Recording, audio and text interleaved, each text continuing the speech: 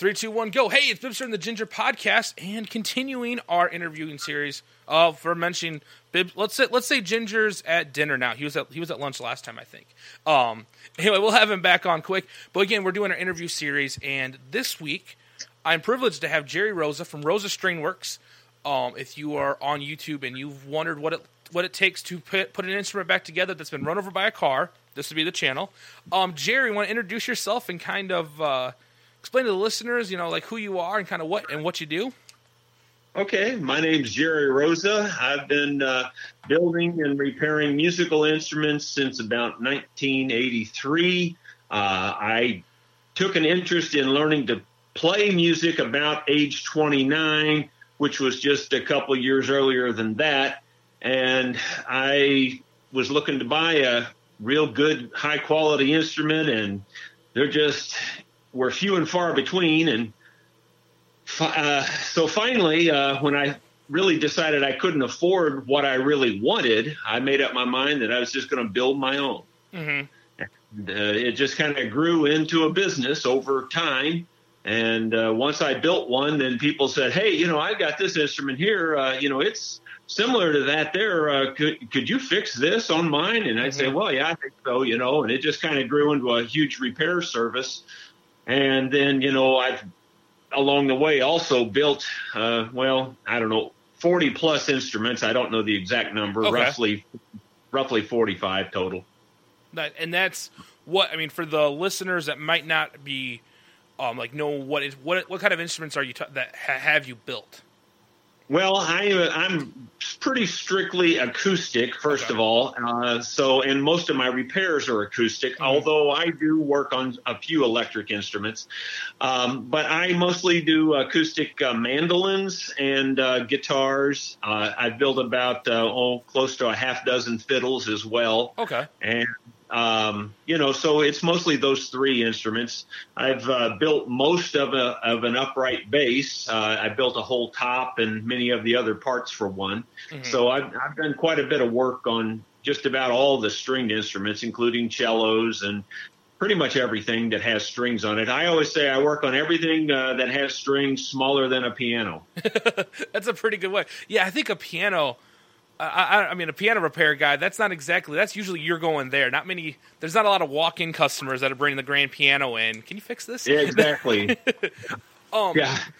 And I don't want to go get it either. No. There's a reason why if you want a piano, you can find them for free if you're willing to move it. Because every day there's like 100 pianos on any of the websites. Hey, free, right. If you can come pick it up. And you're like, yeah, I don't want to deal with that. But so you started in 83, and obviously that was not... doing guitar work was not your full-time job. You were doing things outside of that. No, I worked for Southwestern Bell. AT&T now is what they call it. Mm-hmm. Actually, it was AT&T when I first started.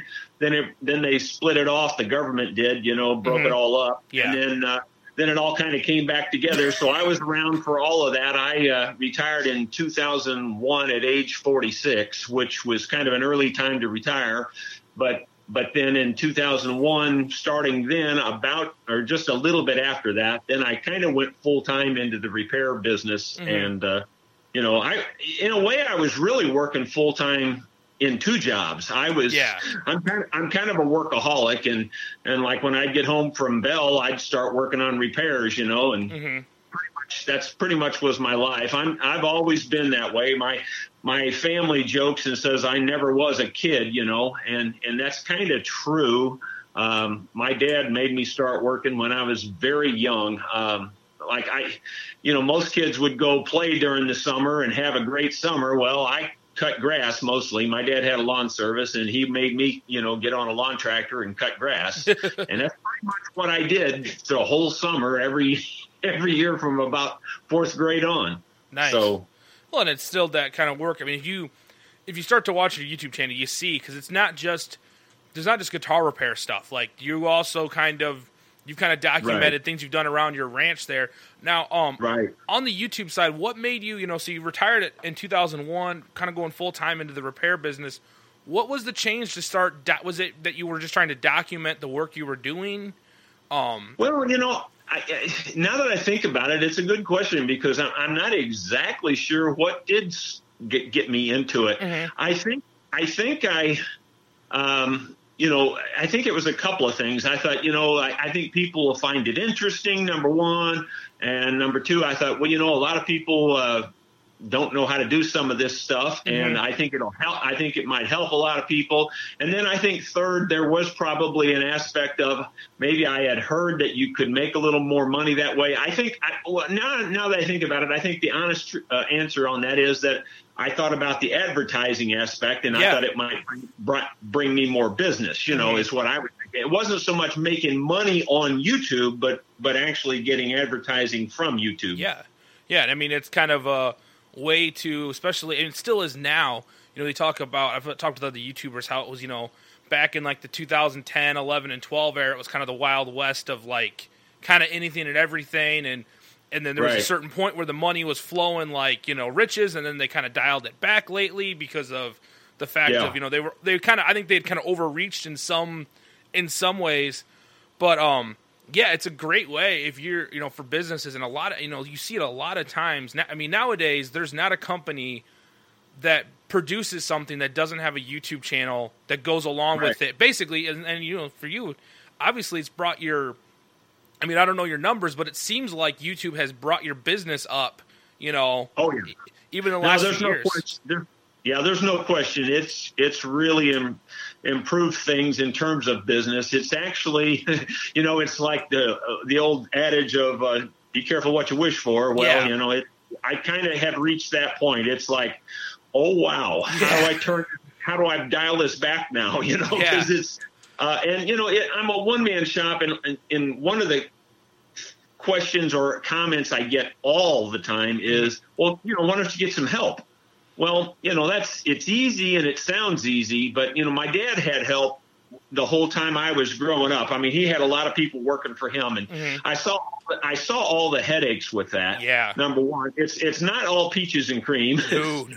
And number two, with this specific type of business, and also with the crazy location where I live. In other words, I'm out in the middle of nowhere. You've heard of going to the boondocks. Well, I don't know if I live in the boondocks, but you can see it from here, That's a good point. And so it's kind of that kind of thing. I'm way out in the middle of nowhere, so the population base is pretty small to draw from, number one. Yeah. And then number two, if you did get somebody you could count on, just about the moment they learn everything, they're going to be gone. So 6 months to a year, they're going to say, well, I don't need to work for you. I can go do this on my own now, So basically all you're doing is training somebody to compete with you, Yeah. And that doesn't bother me because there's plenty of work for the competition. But on the other hand, it's just more hassle than it's really worth, Yeah, and it's kind of and I completely see your point, because I think a lot of people assume like, oh, I need to, I need to hire people so I build a bigger business, but at the same time, it's a headache. And how much more, yes, you can get more work out the door, but then your bottom line is higher. Suddenly, you're paying another guy's wage, and not only that, like, then you're thinking like, right now for you, you're like, if things slow down, it's just me. Like, I'm the one that's affected. If and when it ever, But then you're like, oh, I got this other person that maybe has a family, and then all of a sudden that thought of like, versus just being like, this is as busy as I can be. Yes, I might have to turn some work away or tell people like, hey, it's going to be a little bit to get your repair done, which I think which I don't think there are very few guitar players that when something does happen to their guitar, they don't have another one. I mean, I've talked with other YouTubers or other guitar players about GAS, gear acquisition syndrome, where it's like, there's never been like, oh no, this is my only one. Usually you're like, well, I can send this one off away and get fixed. Well, here's the other one, Yeah, that's usually the case.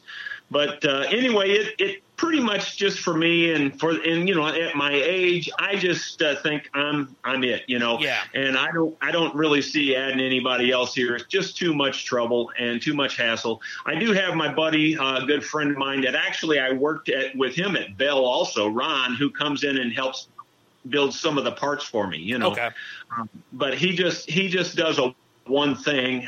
He makes those deer antler saddles, which, actually, I didn't really say that at the beginning, but the deer antler saddles is actually what really launched the business. Okay. Back, if you want to hear about that, I was playing in a lot of bands, and we played 2 weekends in a row up in up in Iowa, and people would come up to me and say, why do your mandolins, why are they so loud and so clear and, all this stuff? And I said, well, part of it's because I build my own. And secondly, it's these deer antler saddles. It gives you so much more volume. Well, 2 weekends in a row, I ended up selling the deer antler saddle. And if you don't know what a saddle is, it's what holds the strings up off of the bridge.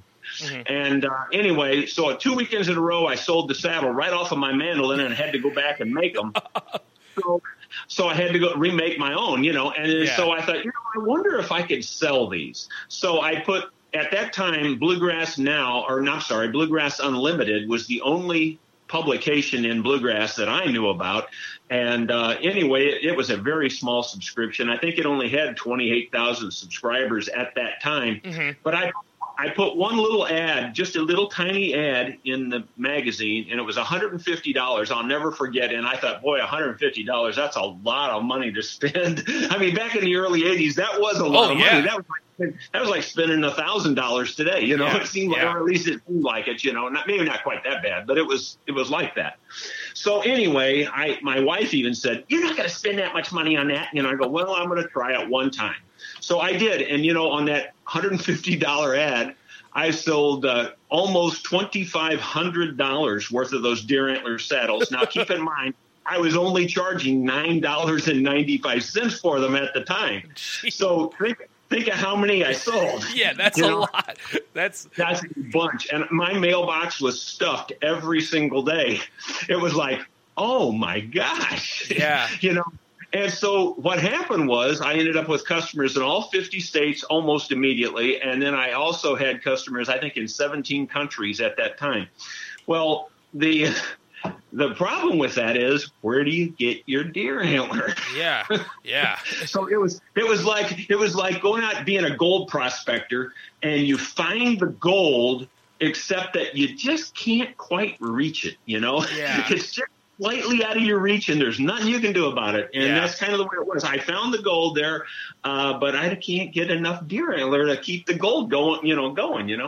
So anyway, it was a mess. So I quit advertising those, and then I still sold them. I probably still sold a couple a month for the next, 10 or 11 years after that, even though I couldn't get the deer antler. Nice. and on that one ad, basically. Yeah. It was crazy. It was just absolutely crazy. But yeah, so did some of that, some of those customers that you got from building the saddles, is that kind of what based your, some of your repairs from that, or was repairs more of like local musicians bringing stuff in? Yeah, that kind of grew the business. Then I started putting out a magazine, a little catalog that had strings in it. And, I started selling strings and accessories, capos and tuners and just miscellaneous things, and I just published my own little catalog, and it was going big and going good too. But it just got to be quite a bit of work, and there's much more overhead in retail sales and a very, very small profit line. And so and then the internet hit. Well, then I really couldn't compete anymore. No. So I pretty much dropped that line of business. I don't know, in the mid 90s somewhere. And about the time the internet got going good, And anyway, so it just kind of evolved now then into this online business, where people see it that way. And it's really, really done well. I can't hardly say enough about how well that's done and how much it's grown. And there's, there's so many, the negative side of it, if you will, is the troll side of it. And there's so many channels get just bomb blasted with trolls, and just get nailed. And I've had a little bit of up and down with that, but not that bad really. On a percentage basis, I'd say 99% of mine's really good, Yeah. And just a 1% little margin there, if that even, that gives me any trouble, And a lot of times, and another thing that happens a lot in this. That is the people, I have kind of a non-traditional approach to this whole thing. It's just like you said, it's just wood, it's wire, wood, and glue. That's what makes an instrument. That's all there is to it. It's not much more complicated than that.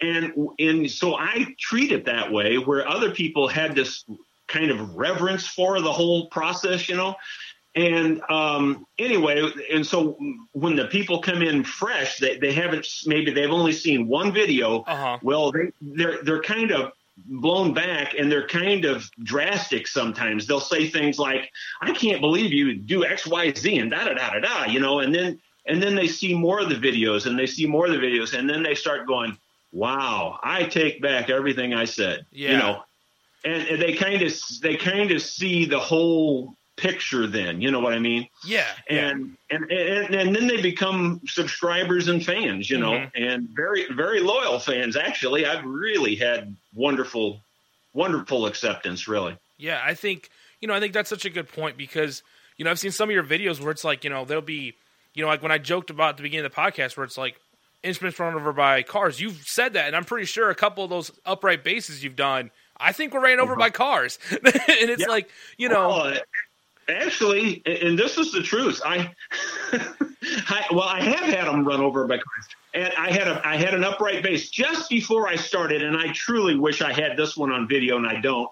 But just before I started, I had a lady who actually was in my band, believe it or not, and played bass in my band. And she was moving, and she set her bass back somewhere, and she didn't realize it. And her moving truck backed over the neck of it and broke the neck in half. Yeah. And I was able to scarf joint that all together. And really, you could hardly even tell it when I got done. Mm-hmm. And she just loved it. And she played it another 8 or 9 years. And then she ended up having brain cancer, the poor thing. And passed away, but she just loved that bass, and then my own mandolin. My wife was helping me get ready for a gig one time, and I set my mandolin down on the garage floor, and I set my laptop computer, which was from Bell at the time, and I think it was one of those brand new Toshiba laptops. And I think when they first came out, they were like $7,000, Yeah. And so I had the laptop sitting there and my mandolin case. Oh. And fortunately, I made the mandolin case, and it was a double case, and it had 2 mandolins in it. And the van backed right over the top. My wife did this. She didn't realize it at the time, but she backed right over the laptop and the mandolin case. And both mandolins survived. The one mandolin cracked it about 7 places, but I took it apart and repaired it. You couldn't even tell it. Where the laptop didn't survive quite that well. No, as I say, the laptop, I don't think you can't wood glue. Other than not like instruments, computers are not just wood wire and glue holding them together. Lots of ones and zeros. They need the ones and zeros in there, and they all leaked out when it got ran over. But yeah, but no, it's funny because and I really do mean it when I tell people that. They say, "Well, do you think you could fix this?" And I say, "Well, and I'm not trying to sound like I can do anything. That's not it.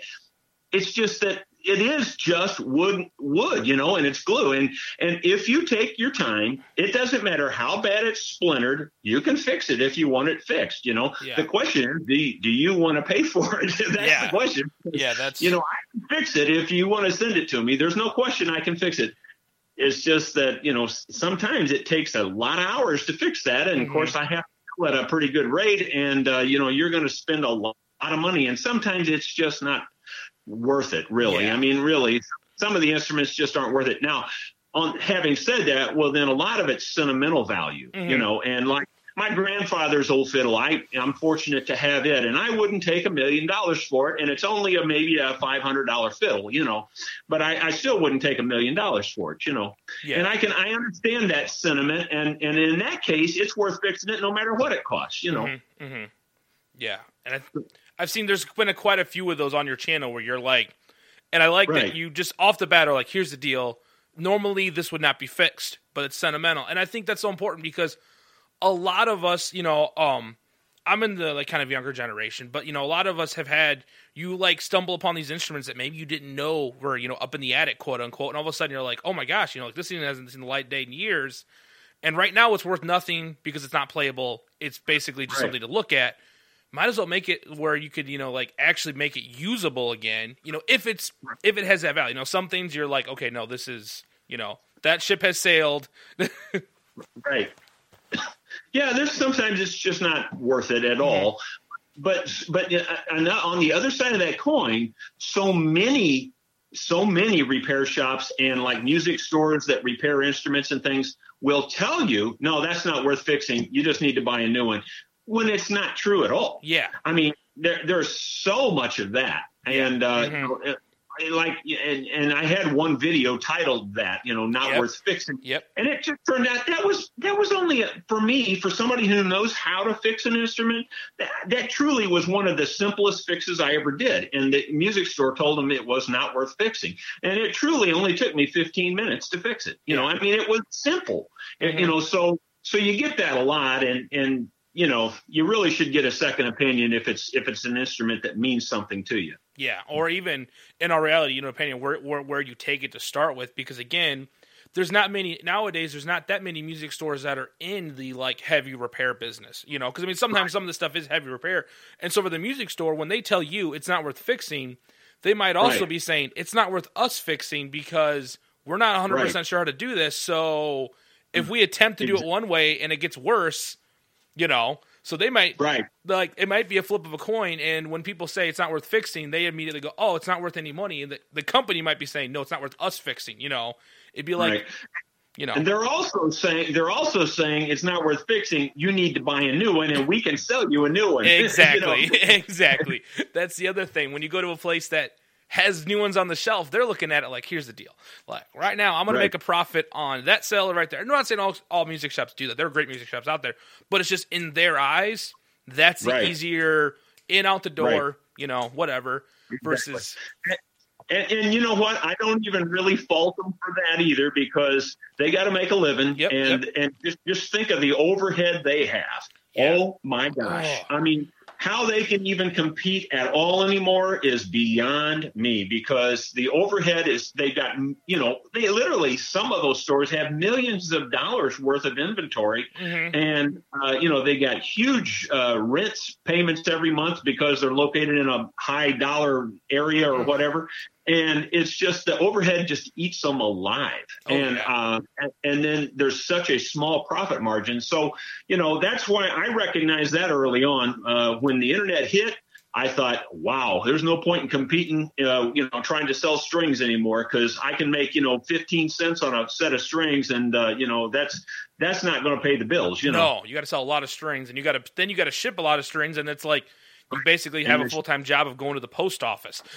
Exactly. It just didn't work out. So I decided to get out of that retail thing. It just didn't work. Yeah. And I think, again, it's in 2018, the internet is where, it's not going to go anywhere. And the ability to, like for strings and little, like, kind of expendable stuff, it's like, oh, I can just go to this website, hit a button. And depending on where you live, it's there like, 2 days later, you're like, okay, how can you, they have the infrastructure already built. It's not worth trying to fight up against that. But yeah, I think you got that right. And I think that's really cool. So what we're kind of talking about off air a little bit before we got on the podcast. So one of the things right now in your video series you're doing, you are actually building, you have one custom mandolin you're building right now. You just finished one like a couple months ago, was it? The last one you finished up? I just finished a guitar for a fellow out in California. I'm almost finished with the mandolin that's going to West Virginia. It's been hanging up drying now for almost 2 weeks. I've got about one more week of letting it dry, and then I'll stringing it up online and showing what that sounds like, and then it'll be shipped off to West Virginia. Then I have yet another mandolin to build for a fellow in England, and I haven't built that one yet either. I do already have a couple of mandolins in out of the country. I have one in Japan, and I've heard that one went up to Canada too, but I don't know about that one specifically. I didn't sell it up there. Okay.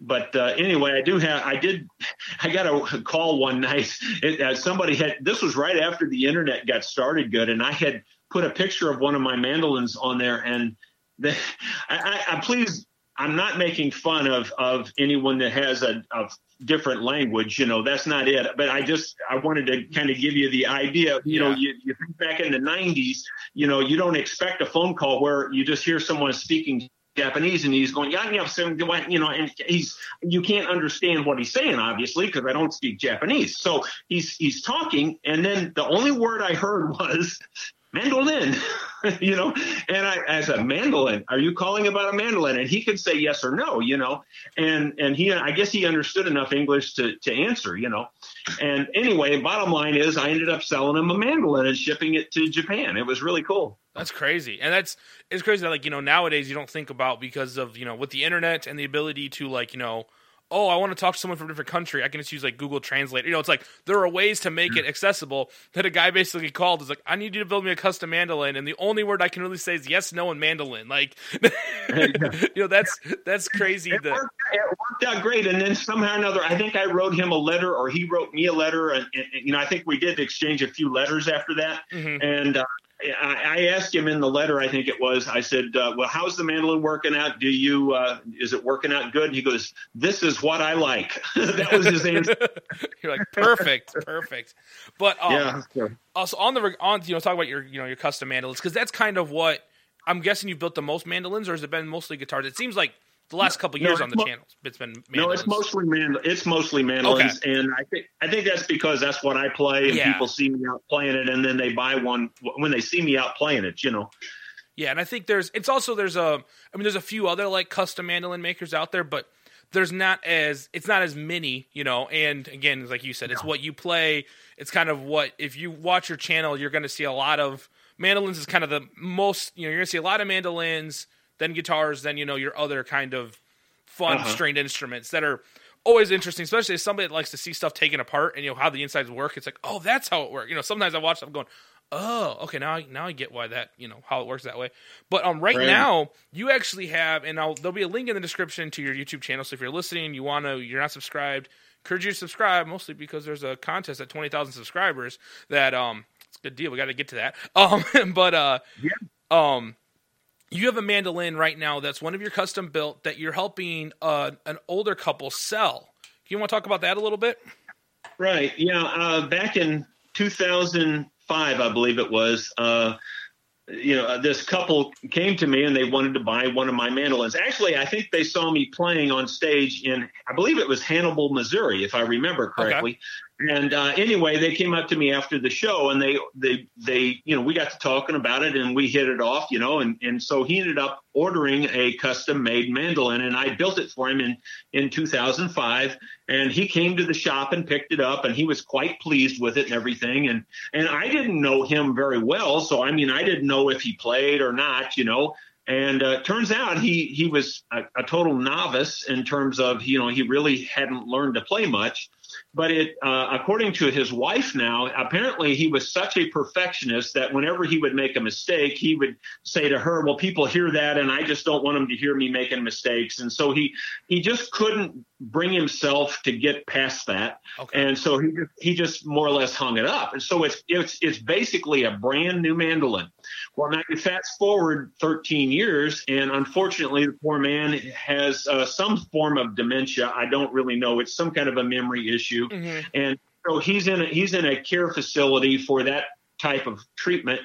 And, it doesn't look good in terms of him getting out of that. It doesn't appear that that's going to happen. And she's in an assisted living facility also. So neither one of them are living in their home.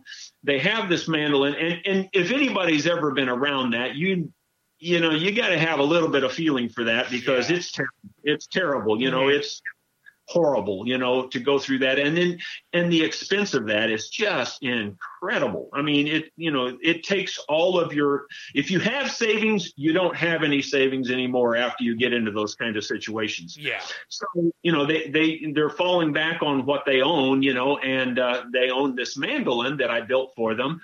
And so they asked me if I would buy it back or if I could find someone to buy it, and I said, well, let me just see here. I think I have a possibility of helping you out, and so sure enough, I put a video out there, and, I sold it to them for $4,000 back in 2005. Mm-hmm. I'm presently getting $6,000 for a custom made mandolin now. And the current bid on the mandolin right now that we've been auctioning off online is up to $4,250. So that's just making me feel wonderful that they're going to get their money back. I'm sure they're going to need that money and use the money, and I hope it helps them out a lot. But realistically, that's not going to go very far either. But on the other hand, it's I always like to say it's better than a sharp stick in the eye. Yep. And, there you go. It's at least we're helping them out a little bit, and I hope it goes to $6,000 is what I'm hoping. But we'll have to wait and see where it goes. And that'll be open till December 15th. I think it's online. You can bid on it online up till December 15th. And the way we're doing it right now is, you just send me an email. My email address is rosastringworks@gmail.com.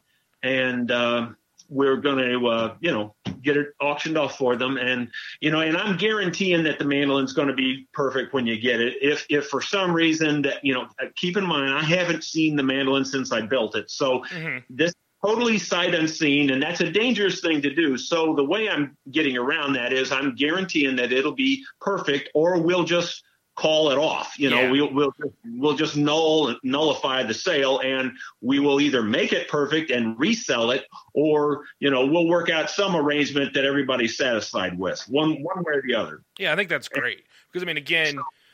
Today, and that's all I can do. You know what I mean? Yeah, exactly. With the internet the way it is sketchy because you don't know, somebody that doesn't know what they're getting into, but being able to guarantee that. And I think you said that in the video, and you've been doing daily updates on it usually every morning. There's an update on here's what the bid's to, and you were saying that they're working now on trying to get you the mandolin so that way, you can start looking at it and checking it out just to make sure it's all good. But yeah, it's a great way because right now you're almost finished the mandolin, then you have to start another one. So if you were somebody that was in the market for buying one of your custom mandolins, you're basically on a list to wait, at this stage. Right. So if somebody's going to be able to basically probably, unless there needs major work, like before Christmas, get a mandolin. Right. So. Right. Yeah, it shouldn't take long. I don't expect there to be anything wrong with it. But on the other hand, I'm kind of hedging on that because I don't know. And anyway, the bottom line is that you won't have to wait long to get a real good mandolin. Yeah. And I know it was well built. I was very, very fortunate, and you could probably count on one hand the number of people that have taken a Gibson Lloyd Loar mandolin apart. Those mandolins sell for in the $250,000 range these days. Yeah. And I was able to take one of those apart, and then while I had it apart, I measured it in thousands of inches all over. So I carved my mandolins to those exact dimensions. And it just so happened, too, also luck of the draw, that the one I took apart was one of the loudest and one of the best Lloyd Loar mandolins there is. And so, the one I'm copying, you can't get no better. You know what I mean? And So mine are as close to that as you can possibly get, and that is the one key thing about my mandolins and what they're known for is their volume. Everybody just says that. How do you build a mandolin that is that loud, And the truth is, it was done back in 1924 when that Lloyd Loar mandolin was built, and I'm more or less copying what that master did at that time, Yeah, and it was back in a time when it wasn't like now where it's like, oh, I need this instrument to be louder. I'll throw a pickup in it. We'll be fine. It was like back then there was no technology for that. It's like how to make it louder. Make it louder. That's... Yeah, there's a lot to it. The selection of the wood, the quality of the wood. There's so many things to it. That we couldn't talk about it in an hour here and get it all in. But suffice it to say is if you understand the technology, which I feel like I do, and if you use high quality everything, and you do it with a great amount of care, it will turn out perfect. It will turn out great. And I've really had a very good success rate with that. I really don't like to brag on my own instruments, but the truth is I will put them up against anybody's, anywhere, anytime, any place. Yep. Yeah. And I think and it's been fun as I've, as I subscribed to your channel and kind of followed along, when you actually get one of those custom builds, it's really cool because as the viewer, we get to watch from the get-go, when you're, from the start, when you have two pieces of wood that you're like, this is going to be the top, this is going to be the back, all the way up until you're playing it. And so it's really cool to watch and see. And it also kind of shows you're not trying to really hide. It's not like you're like, oh, I'm going to build it. I tore this mandolin apart. I'm going to hide it all. Like, no, you're sitting there talking exactly what you're doing. You just know too, like, there's not a lot of people that are like, ooh, I'm going to copy everything and try. It's like, there's not a lot of people in that same market. But Well, and to take that a step further, back when we were talking about getting an apprentice, that's one of my main comments is you should get an apprentice. You shouldn't let this die. You should have people that will understand it after you're gone. Well, okay, I feel like that's what I'm doing on YouTube. Yeah, that's true. I feel like, you would not believe how many emails I get every day, every single day that say, thank you so much. I've learned so much from your channel. I know now how to fix XYZ. I can do this. I can do that. You've helped me fix this problem I've had with my guitar for 30 years, et cetera, et cetera, et cetera, et cetera. So I feel like just about everybody out there is an apprentice in a sense. Yeah. And I don't mean like I know more than they know. That's not the issue. It's just that, you can learn something from anybody. I watch other people build and repair instruments. I rarely comment on them because, I know there's 1,000 ways to skin every cat. Mm-hmm. And it may not be the way I would have fixed it, but then I look at it and I've learned something from what they did. You know what I mean? Yeah, exactly. And I sometimes can apply that to what I'm doing, even though I may not agree with it entirely. Pieces of it might be something I can use, Mm-hmm. And so that's the way I look at it. And I think people look at that way with my stuff. And recently there was kind of a little bit of a joke video that I put out there about, the people. The other comment that I get all the time is people will say, hey, I was working on my car, or I was working on my house, or I'm working on my guitar. And then I got stumped, and then I just stopped and I thought, what would Jerry do? So that tells me that people are getting some value out of this, and that just makes me feel great about it. Yeah, I think that's very true. We talked off air, and I literally had last summer I bought my first nice acoustic guitar, which is still not super nice. It was the X Series Martin, so it's a made in Mexico Martin. Had it for 3 or 4 months, and I was playing one night at our youth group. And I got done. I went to unplug, and I felt that the back had had split from the side, and I could and I was sitting. I remember I unplugged the guitar and I hit it, and I felt it in my finger, and I'm like, oh no, and so I'm flipping the guitar over, looking at it, and I'm thinking in my head oh man, what am I gonna do? I'm it's under warranty. Should I send it in? But our closest, Martin dealer is an hour and a half away, and I'm I don't want to send this. And in my head, I kind of thought, I bet I could just glue that up. I bet I could just glue it, clamp it, call it good. Glued it, clamped it, called it good. Shaved a little bit where because it doesn't have binding, it's just got just that kind of got 45'd over, where it kind of had a bevel on it, and done. Fixed it, never had an issue. And I'm man, if I had not started watching YouTube videos, yours, and there's a couple other people I watch, but really yours is probably the only one I really watch religiously. Ooh, what's he doing? I would have probably had to try to take that somewhere and spend a bunch of money versus just being glue, clamp, done. Yeah. So I think it's really important to be able to do that. And I think your point about having basically your YouTube channel is a lot of people who are doing it on their own now and kind of being that apprentice is a really good way to look at it. That it's something. Yeah, and I don't put disclaimers out there that say don't try this, don't do that. I will occasionally say, hey, this is something you should be careful with because, you can ruin this if you do it the wrong way. I will occasionally say that, but I don't put, I figure, we're all grown ups here. If you want to try it, it's your business, and I'm not worried about, getting sued or anything. I mean, I don't have anything anyway. You want what I got, you can have it,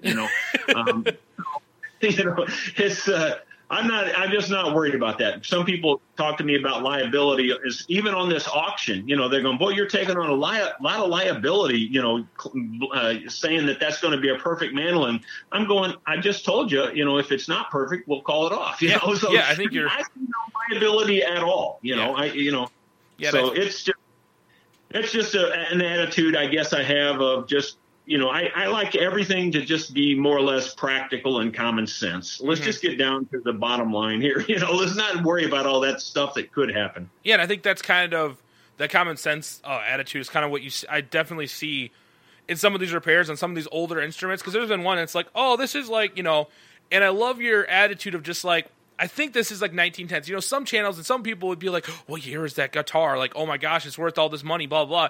And you're well, it's broke right now. I'm going to fix it. Doesn't matter if it's 2 weeks old or 150 years old. I'm going to repair it the same way. Now, Right. You know, maybe if it's like a super new guitar, you might be like, well, this might be a little more extreme, but whatever. But it's like, I think that attitude of like, when it's broke and it needs to get fixed. Doesn't matter like if I have to, like kind of do something invasive to it, and it's like, what good is it? And I think that's an important thing to think about especially with stuff like instruments, because really, and as weird as this sounds, like people do put a lot of emphasis on like certain instruments and why those are worth hundreds of thousands of dollars. And you're like, it is wood and glue, like, Yeah.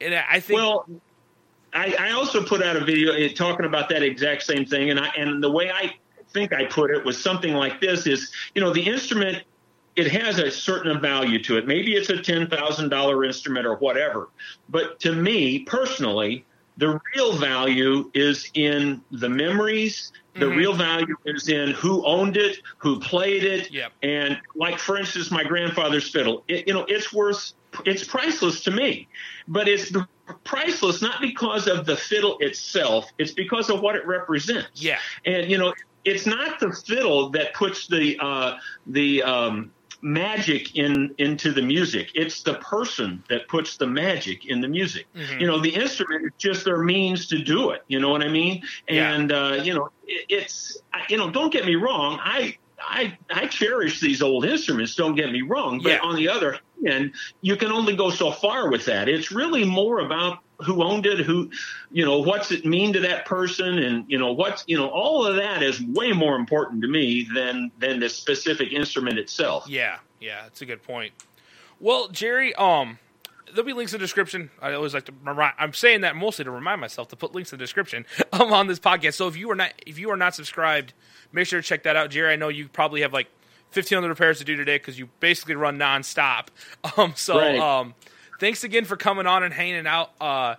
Again, check his YouTube channel out. And there's not just guitar stuff. If you are my actual brother-in-law, he goes down, like I go down guitar tangents on YouTube. He goes down like building your own lumber mill. And I say that because you have a whole thing about building your own sawmill. So I was saying something about your channel and goes like, oh yeah, I watched that one. And it was funny. And I've also built, all kinds of things for my skid steer, like a log splitter and, a hydraulic brush hog and all kinds of things. Growing up the way I did with my dad having that lawn service, I learned how to work on lawnmower engines when I was in the 4th grade. And I could actually repair total breakdown, repair every bit of the lawnmower engine, including the cylinders, the pistons, everything, the valves, everything.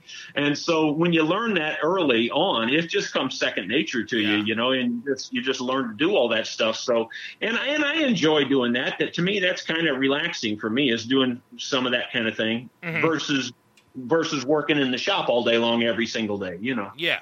I guess it is a different, for some people, like I work as a mechanic, so like when I'm not at work, I really hate working on my own like cars and stuff. But I will totally be okay with like tinkering around in my basement on a guitar because it's not a car. So if you work on guitars all day, you're probably like, I'll change the oil on anything. I got to do something else. Right, exactly.